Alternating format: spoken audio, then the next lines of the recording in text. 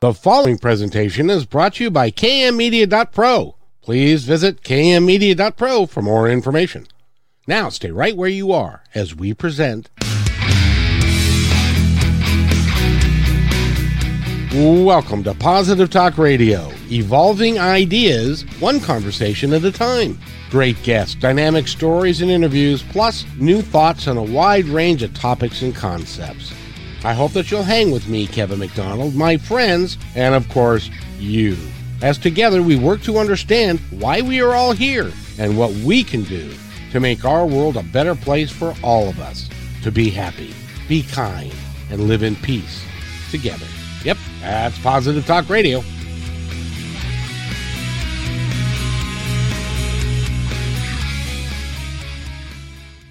Episode of Positive Talk Radio. I'm so happy that you're here. Hey! I'm so happy our guest for the hour is here, and her name is Dr. Rita Louise, and she is an amazing, simply amazing young woman. She's got all kinds of stuff going on. She's a medical intuitive. She's an intuitive counselor. She's a spiritual energy coach. She can do spiritual energy. She's also highly intuitive. So if you, she can work with you in all phases of your life, and she works with the whole person, the physical, the emotional, the spiritual. She can talk to you about your chakras and your energy systems and all of that stuff. And she's written almost 1 billion books. Well, not quite 1 billion. But she's written a bunch of books, and we're going to get into all of that right now. But first of all, let me welcome Dr. Rita. How are you? I am doing great. I'm so excited to get to be around your energy and your presence yet again. Are you kidding me? I'm just never mind. I'm trying to not be self-deprecating anymore. That's something that I'm trying to get away from. So good, but it's great to have you here. And I enjoyed our last conversation. I'm glad you came back. I would like you to come back on. I do a show on KKNW 1150 AM in Seattle, and before we're done today, I would like to book you for that show if we can do that. So that we can take a bunch of calls and you can help people over the phone, because you can do that because everything is just energy, right? Exactly. It's good. So tell us about yourself. Where did you? I know you came from your mom and your dad, but what decided you to get into this, and what is your passion? Okay, so growing up, there was a bunch of different factors. So the first factor was growing up, we were required to read a book every 2 weeks to get our allowance. And I never really found any interest in reading fiction. I read one Nancy Drew book, and that was it. And I worked my way through the entire archaeology and anthropology department at the library. And then it was like, a bucket list item to go to the La Brea Tar Pit, which I found out is in downtown LA, right next to the Museum of Modern Art. And I was like, really? Oh, I got to go there. And I got some tar because it oozes up out of the sidewalk. It was very exciting. But anyway, for a weird, person like that. Anyway, but around that same time, there were 2 TV shows. There was The Amazing Kreskin, who was a mentalist and had ESP. I remember. He had a board game. Did you ever get the board game? I didn't get the board game, but now I might have to go look for it. I don't know if it's available anymore, but he actually, with that board game, he actually used a pendulum. I believe that. Yeah. Well, and, if I move the camera around, there's actually a picture of him on the bookcase behind me from 1973. I have to ask you, because I don't know, whatever happened to him?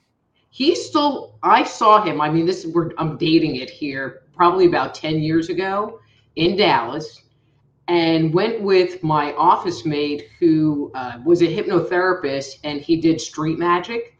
And so when the show was over, I'm like, okay, so were you detecting anything fake? And he goes, no. And wait. I got to go on stage. Oh, cool. And I got like the Kreskin mind meld thing, and I have pictures of that, and got to talk to him in person. I mean, it was talk about bucket list items. Was to like hang out with Kreskin. That was really cool. Well, he was a guy that, Amazing. yeah, when he had his show, this was before, there was really much of a spiritual movement. This was back in the 70s, and Hmm. and so it was very unique, and he was very successful doing it. But no, he's still around. Has a I, webpage, T.A. Kreskin, the amazing Kreskin. So there was that show. And then there was another show called The Sixth Sense. So not the movie, but a TV series about a college professor who ran the parapsychology course at a university. And he had ESP. And, so he would like go into a room and touch a piece of paper. And he would see a vision of Mary driving down the Highway 1 in California, but someone cut her brake lines and she flies off the cliff. And he would run out and stop Mary from getting in her car, and they would see the brake fluid underneath. ooh, Yeah, and so I moved from the archaeology and anthropology department to the ESP area, which was about that big. There was probably maybe 10 books, by which by was the right way, next just oh, which was right next to the witchcraft books, which I couldn't touch because I went to Catholic school, so that wasn't happening.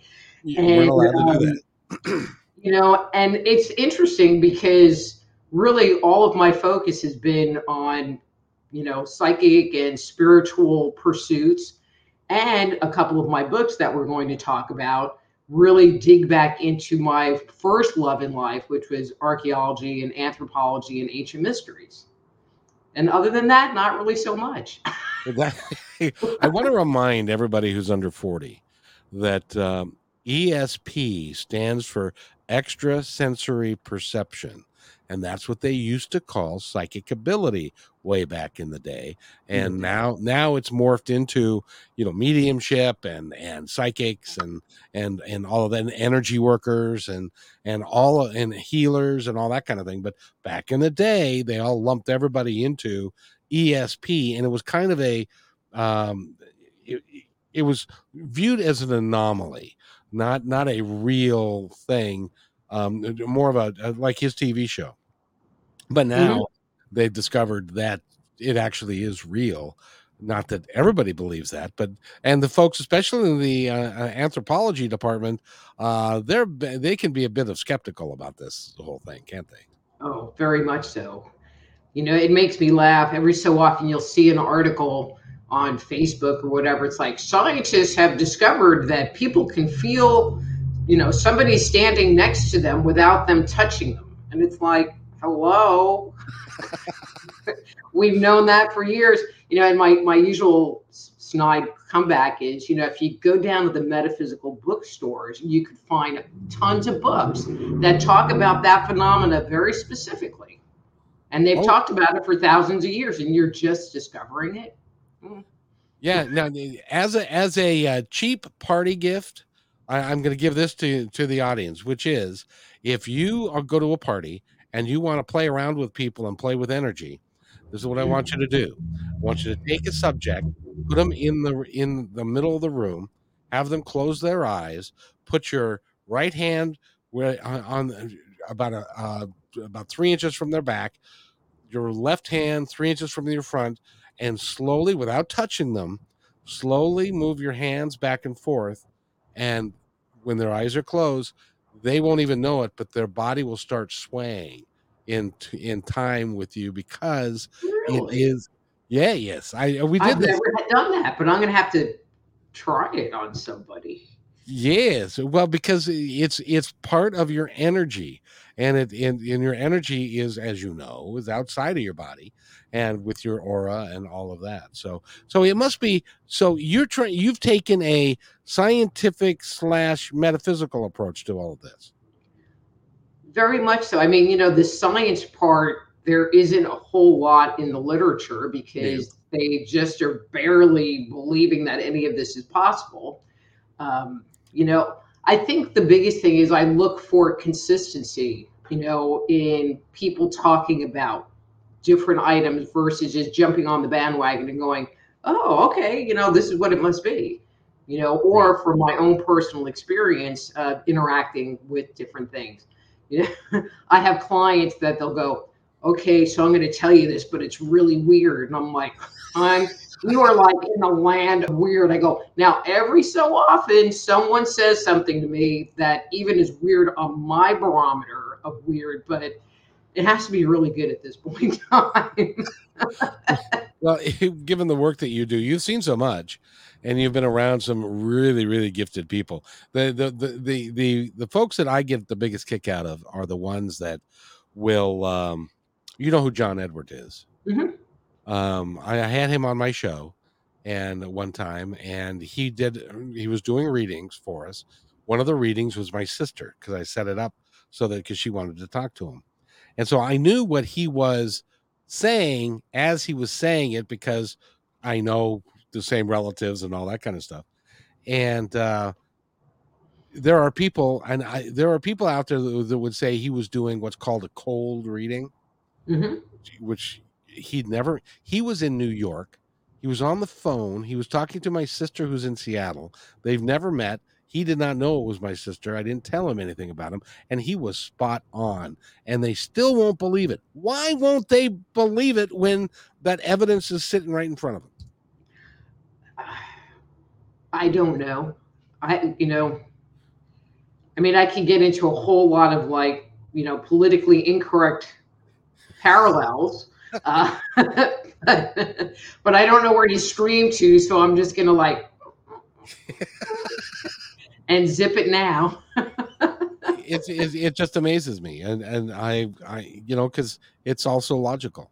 And it isn't the work that you do with people in energy healing and with your psychic abilities and stuff.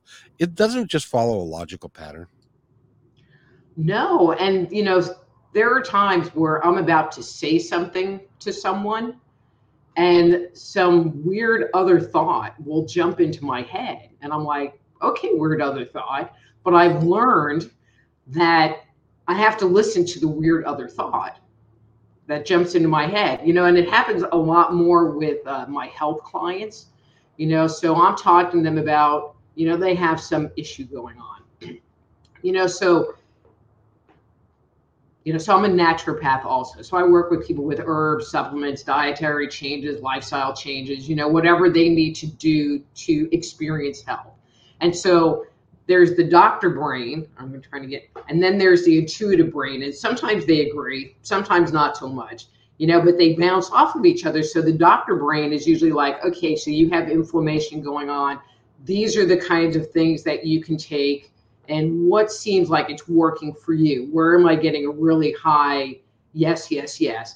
And sometimes I don't really get that, or not that much. But then other times I'll get hydrangea. Well, it's not on my list, so I'm like, hold on. And I get on my computer and I type in what the issue is. It's comma hydrangea, and it's a remedy for whatever they have going on. Oh, Just, wow. and so now I've learned that voice is usually right because I have gone online and looked things up, and it's like, oh, okay. Now, we can all do that, right? But we don't listen to that little crazy voice.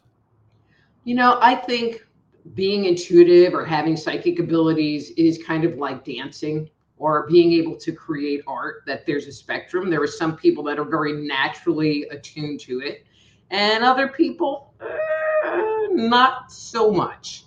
But I think most people kind of fall into that middle area, where they receive a certain amount, and then in that group, they might be more attuned to it. But you're right, they don't listen to themselves. They don't listen to the information that comes in. And, then they beat themselves up for not listening to themselves. Exactly, because the information is all right there within us. Mm-hmm. And if we pay attention, we can listen to it and get have you ever, when you're talking to somebody about their health and stuff, and they've got a problem, and you're telling them what they should do, have they ever said to you, yeah, I know, yeah, I should be, yeah, because they already know. what they Mhm. should do to be better. They just need confirmation from somebody else. I mean, most of the time, the things that I tell people just validate what they already know. I mean, sometimes they they think they know, and so they've taken things to a certain level, and then I look below that, and they're like, "Oh, that's something I didn't consider, but what you're saying is true." You know, my personal favorites are you do a reading for someone, and then they get mad because you tell them everything that they know already. And it's like, yeah, but I don't know you. You sent me an email. So how am I supposed to know you already know this stuff that I'm seeing? I don't know. But the question is, do they do it? Because a lot of we all know what we should do, basically, but a lot of us make a conscious decision not to do it. Compliance is definitely an issue. That's a bumper sticker. Do you know that? Well, if you watch House, that series House, and one of his pat lines is, people lie, and one of mine is, compliance is an issue. And, Yeah. Yeah, it is. Well, and you've been doing a lot of work in a lot of areas, but you're also an author. How did you Mhm. decide that you wanted to start writing books? Well, it was never on my radar of things to do, just like doing a radio show. It was never on my radar of things to do. And, and I can't remember what my first article was. I think it might have been an article about Jerry Garcia. I don't know, but I wrote it, and because I lived in Seattle, in Everett at the time, and I submitted it to the New Times magazine, and they published it, and she really liked it, which kind of was like, okay, and so I was a regular contributor to that publication, Oh, cool. and and that just kind of started things rolling because people really liked what I had to say, really liked my articles. Um, and your audience will hear this. It's like I only do what they tell me to do, so it's not like I sit down and decide I'm going to write a book. Usually it's like, hey, you should write a book and it should be about this. And it's like, okay. Well, apparently you get talked to quite often because you've got quite a list here.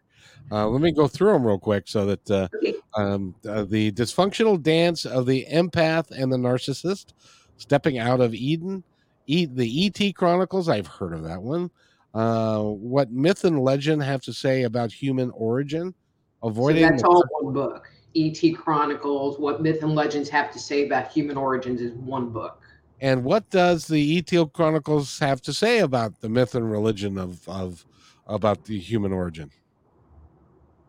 Well, personally, I didn't like that title. The publisher changed the name. The original title, which is available on my website, complete with spelling and grammatical errors, uh, was Man-Made, The Chronicles of Our Extraterrestrial Gods, which I thought was a better title, but they didn't like it.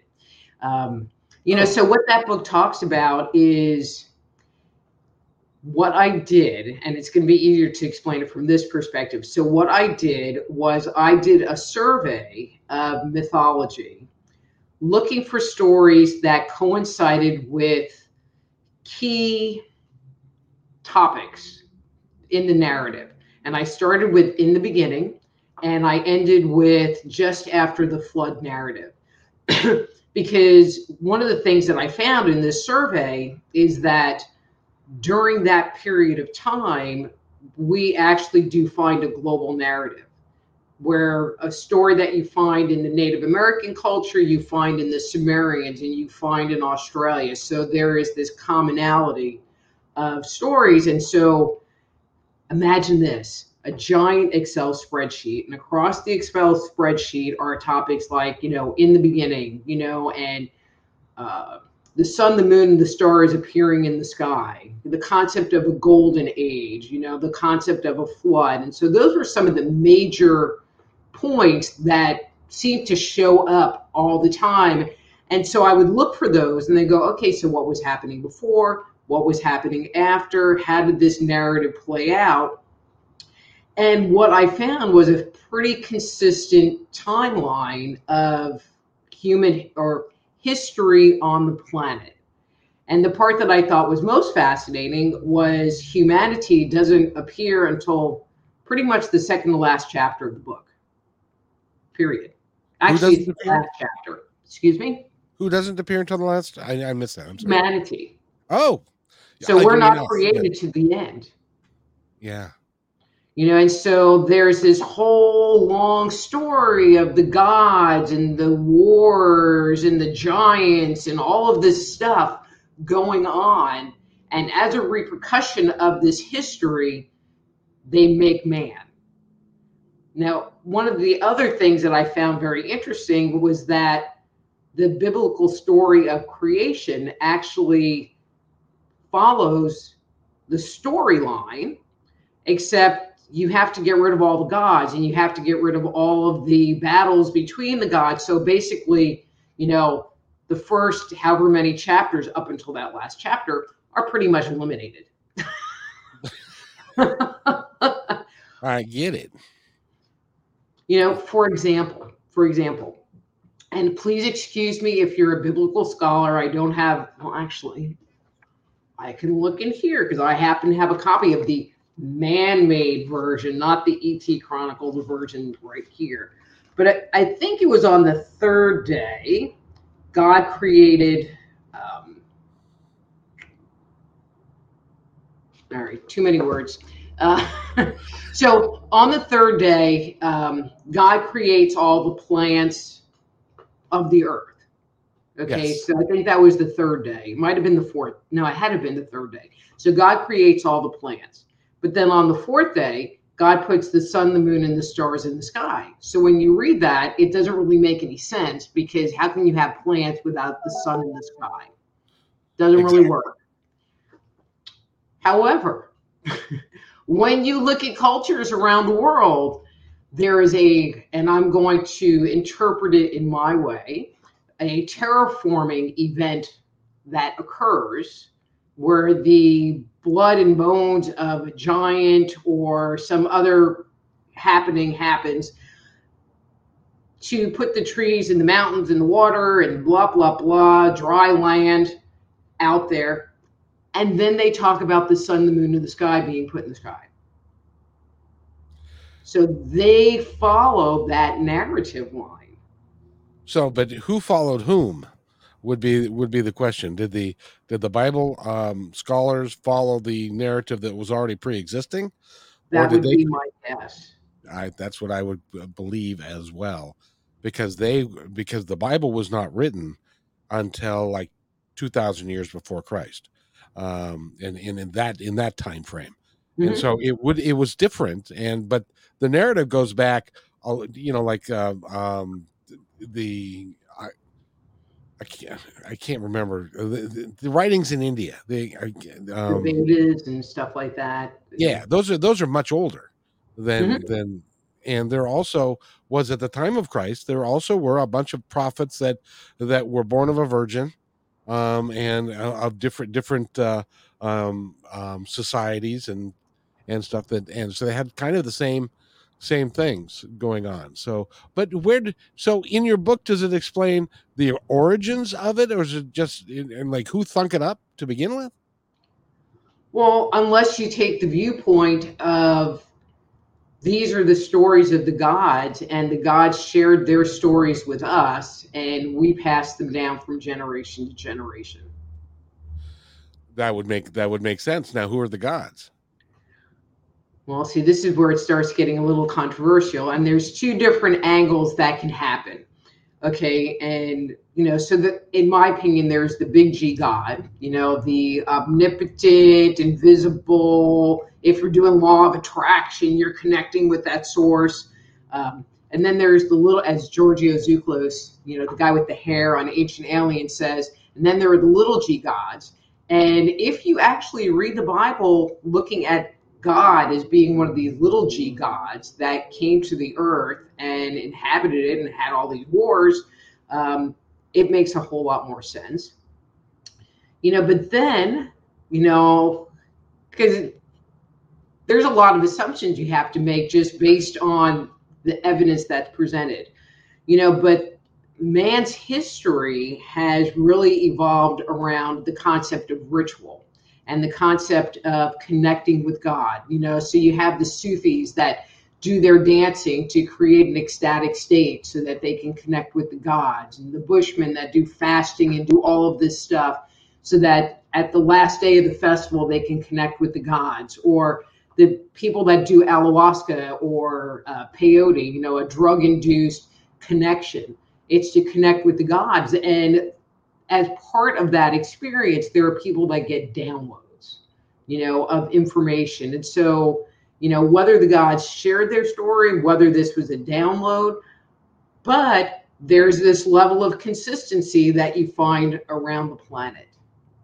And I'm going to add something else. There are many people who suggest that, but it's like telephone. If I tell a story and it makes its way around the circle, it's going to come back to me in a totally different form. Right. And they just make the assumption that if you tell a myth, or a story, that over the thousands of years, it's going to be corrupted. But that's not really the case. And they have evidence, and I'm not going to go into that, where there are stories that, are 10,000 years old or 14,000 years old that have been proven through like the archaeological record or geological record. But I'm going to put a little spin on it to bring it up more contemporary. If you know a cover band, that plays everything from AC/DC to Eddie Money to whatever, and you could just throw a song at them and they can play it, know all the words and know all the notes to it. That's a lot of freaking information. It is. And that's what the bards were, and in the day, they kind of sang the song, they kind of chanted the song. And so that's how they were passed down from generation to generation. I mean, even if you think of Christmas carols, it's like, everybody at least knows the first verse to Jingle Bells, and we only sing that song once a year. Exactly. But so it's possible. Well, I think it's not only possible, I think it's very likely. And because all the cultures were not left to themselves, really. I mean, they didn't talk back and forth and stuff like that, didn't they? Way back when. Where I would get the most excited in doing this research was if I found a story that came from Australia or came from the Americas. Now the Aborigines, they do something totally different, don't they? Or is there a commonality there? Oh no, there's definitely commonalities. Isn't that there's this guy, Wessler. I can't think of his first name, and he wrote the History of Myth, I think. Okay, it's a book like this thick, and it really is a little laborious to get through. I mean, obviously, I read it because I found it fascinating. And what was interesting was what he found was consistent with what I found, except he obviously spent way more time working on it, and he was more of a linguist than I am. So, so he found kind of like two threads of myth that you find around the world. But again, he found the consistencies from, culture to culture that, in our estimation, we're not in contact and we're not in communication with each other.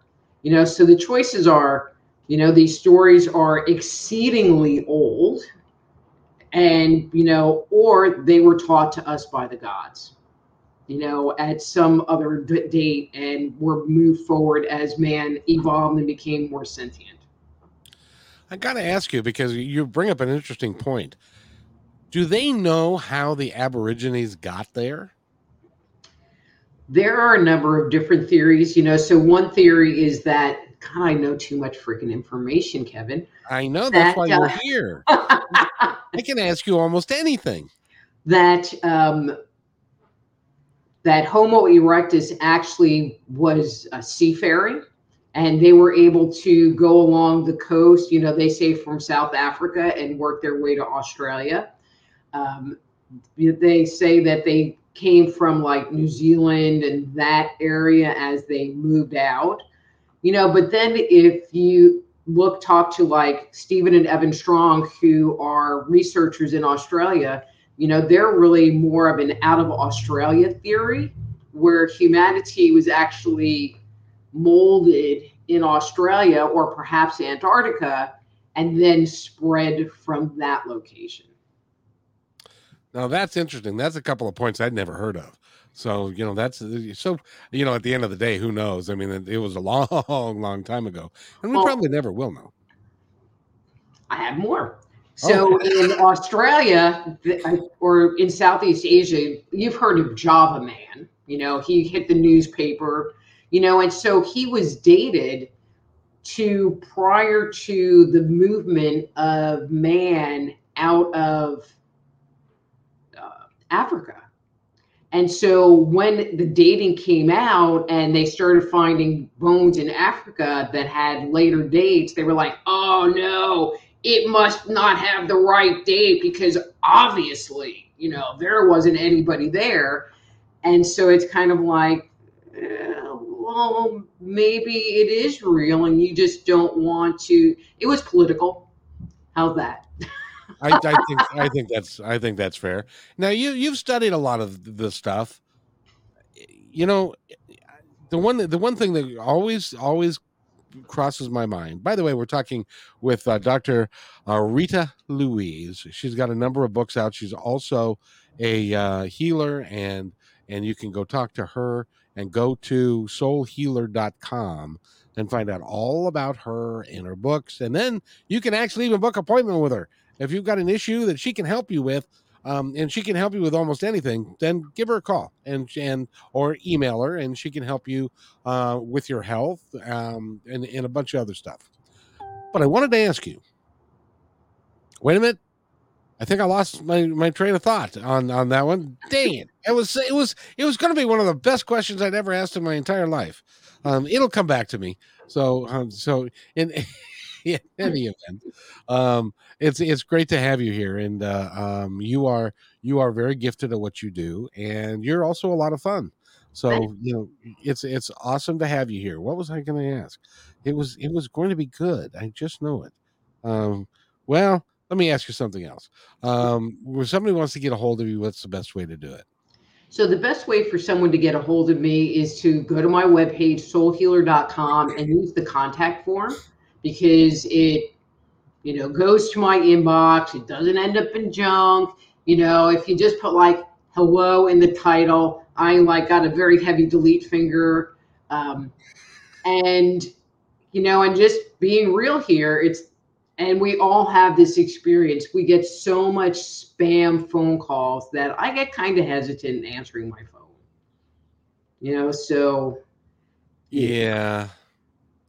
Well, the coolest thing that now do you now T-Mobile, they will actually put a spam call on it rather than the number, and so you can just delete it from there if you got T-Mobile. I don't know if the others do that or not. I mean, I have that, but it doesn't make like a business to business phone call. It's like, oh, this book that you wrote 500 years ago, we want to help you market it. It's like, no. Was it so? The other books that I wrote, you don't care about those? Now, which was the last one that you wrote? The Dysfunctional Dance of the Empath and Narcissist was the most recent. Ah, very good. But you also wrote at the time that the Secret came out about the law of attraction and reincarnation. Have we been here before? What is your conclusion about the law of attraction and reincarnation? So, well, those are two very diverse topics. Yes, they are, but you have them in one book. No, they're not. They're in articles. Oh, those are articles. Okay. Sorry about that. But I'll respond. So, I mean, I believe in the law of attraction. And actually right now and it's going to be yet a new book I'm getting the like, okay, gather the information, but I haven't gotten the like, sit down and write because I'm not there yet, but really looking at our inner world, and according to people like Eckhart Tolle or Abraham, Esther Hicks. And actually, I found books that were written in the 20s that address this topic. It's really about what you think and what you feel, and I have this whole commentary about affirmations, and why they don't work for us, which I won't go into because that's a whole discussion, and just about like keeping your energy clear and keeping your energy positive, and a lot of people talk about it up here, and I want to take those concepts and really bring them down to a more body level, a more like, this is what's going on inside of you. So that, you can really get it. And I'm good at doing that, but I'm not sure how I'm going to do it. So that's why I haven't really started writing yet. Well, you need to write that book, because we need to bring everything down into, rather than, way up here in the atmosphere, bring it down to the human level, so that we can, because you're right, the law of attraction and affirmations are great. Number one, you got to believe them, and number two, you got to act on them. At least that's my belief. But it's there are so many out there, so many people, and that are writing books and different things that it can get confusing, can't it? Mm-hmm. And I think, how clear is your information? How clear are you bringing the information through you? So for example, the E.T. Chronicles / Man-Made book, I didn't really know what I was going to write about, but I would sit there and pick a topic, well, what about this? And, as I'm working through this narrative. And so I would like dig down into this, and then I would find like a phrase or a concept, and it's like, and I'd make a note. And then I'd go down that rabbit hole, and I would, and I would see something, and I'd go down the next rabbit hole until I had nothing left. And I know that's how spirit kind of works through me, is it'll point me in a direction and go. And let me dig until I find, the whole picture, and then I can present that, but I think, and when you write, to me, you really have to take yourself out of the equation. It's my job to report what I find, not to give you my opinion. Fair enough. That works. Because you're basing it on information rather than opinion. And God knows we've got enough opinions floating around. It would be nice if we could all deal in, like, I don't know, facts. Facts would be good if we did that. And that's what you do and all the work that you've done. Now, I did have a question for you because you mentioned about reincarnation. And some people believe it, some people don't. Doesn't matter. They can do what they like. They'll find out at the end.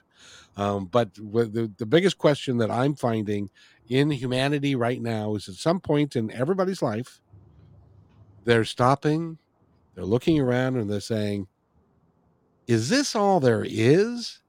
And why am I really here? What am I here to do? In your research, what do you find that to be?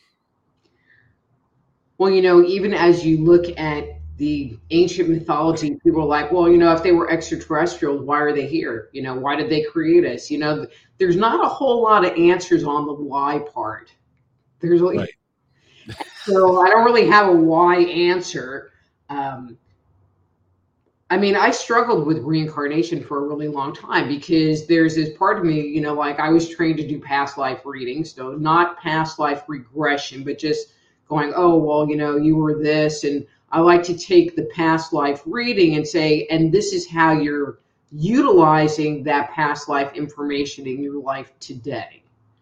But then I do work with, ghosts or attached entities, which are, dead, invisible people, which says to me that, one, they're not in heaven, or else they wouldn't be hanging around. Right.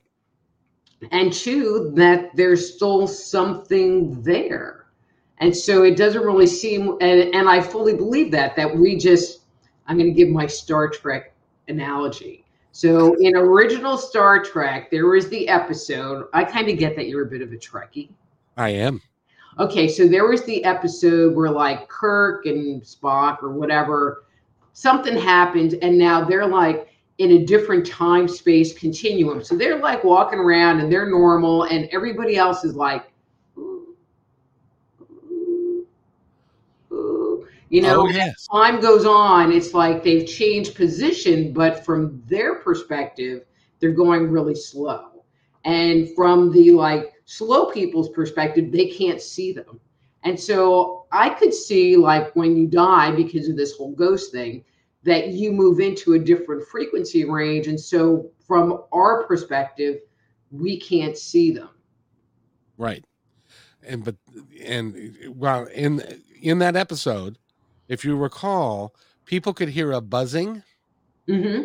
They couldn't see anything, but they felt like there was a buzzing like a bee that was around them. And it was actually the people that had the higher vibration were talking. And it was the sound was a higher vibration too. And so it sounded like a buzzing, which so if go look at that episode, that was really a lot of fun. But the thing is that we are, if our souls, you know that our souls exist because of the chakra work and the other work that you do. Our souls vibrate at a higher level, yes? I would assume so. And so when they vibrate at a higher level like that, then when they leave the body, they're not visible to us. Correct. So it's not like you can, for the most part. For the most, some people have a gift, but doctors and stuff, when they lose patients, but have you ever talked to somebody from hospice? No. They are some of the most unique people who have the most stories. I'll bet. It is remarkable. When my dad passed away, he had a stroke, and his right arm his hand wasn't working anymore. He couldn't swallow, he couldn't talk, and he was not very cognitive.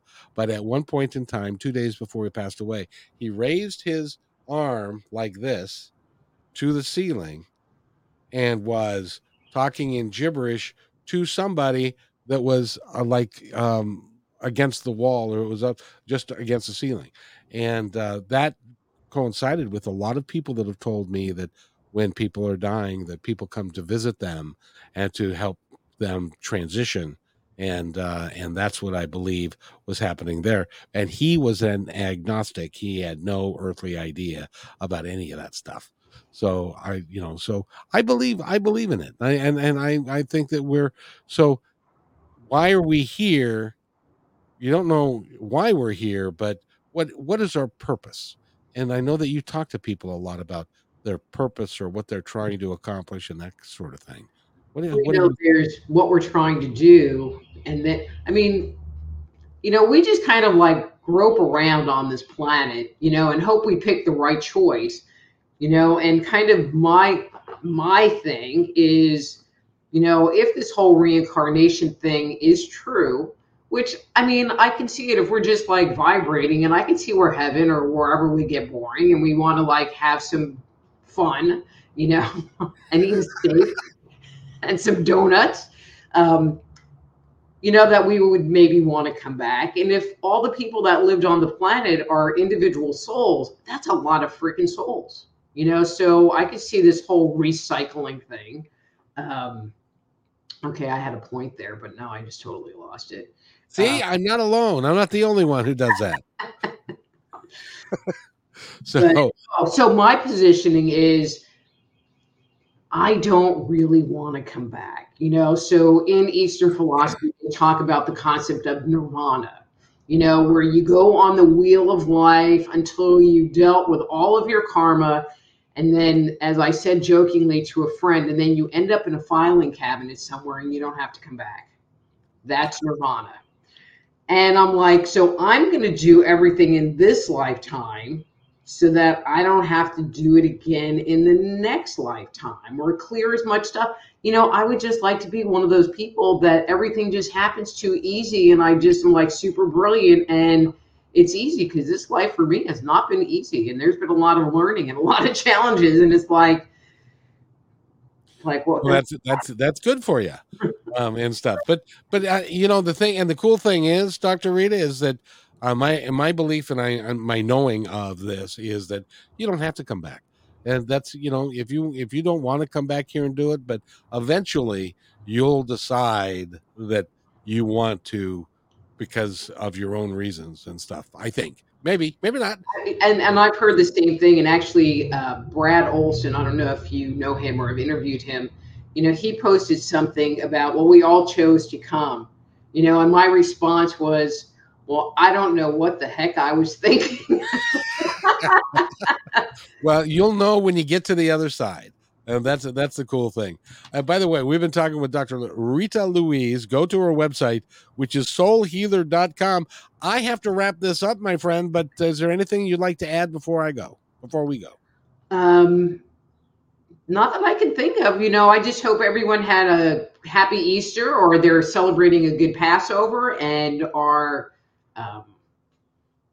being kind to themselves. This is a challenging time, and I think we all need to self-love and take care of ourselves so that we can help other people. See, you just said a lot. I know. You weren't going to say anything, and you said a lot, so you did really good. So thank you so much, my dear. If you'll wait right there, I need to do this, and I'll be right back. The following presentation. No, I don't need to do that. I need to do this. Thanks for enjoying this episode all the way to the end. Please give us a like and subscribe to this channel. This has been a production of kmmedia.pro. Please visit our website, oddly enough, named kmmedia.pro, for more details about us and our mission, which is to provide great positive programming designed to inspire us all. I'm Kevin McDonald, and I'm proud of these shows, and I truly hope that you'll like them and share them with friends and family. So on behalf of our entire team, remember, be kind to each other.